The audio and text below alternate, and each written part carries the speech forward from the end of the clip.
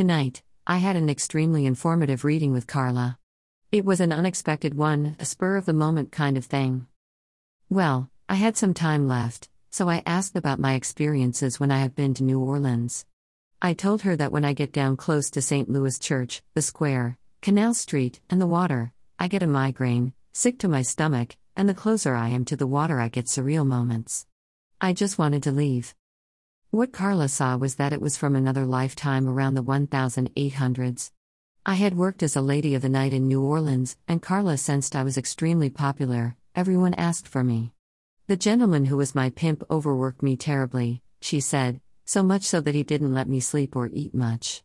Back then, there were boats and people coming in from other countries etc. to the area where I felt the worst, down by the water. They traded goods, slaves, etc. there. And Carla, clear as a bell, got the word consumption. She sensed I had died from consumption. Carla wasn't sure exactly what consumption was at that moment during the reading, but knew that was the word she had heard.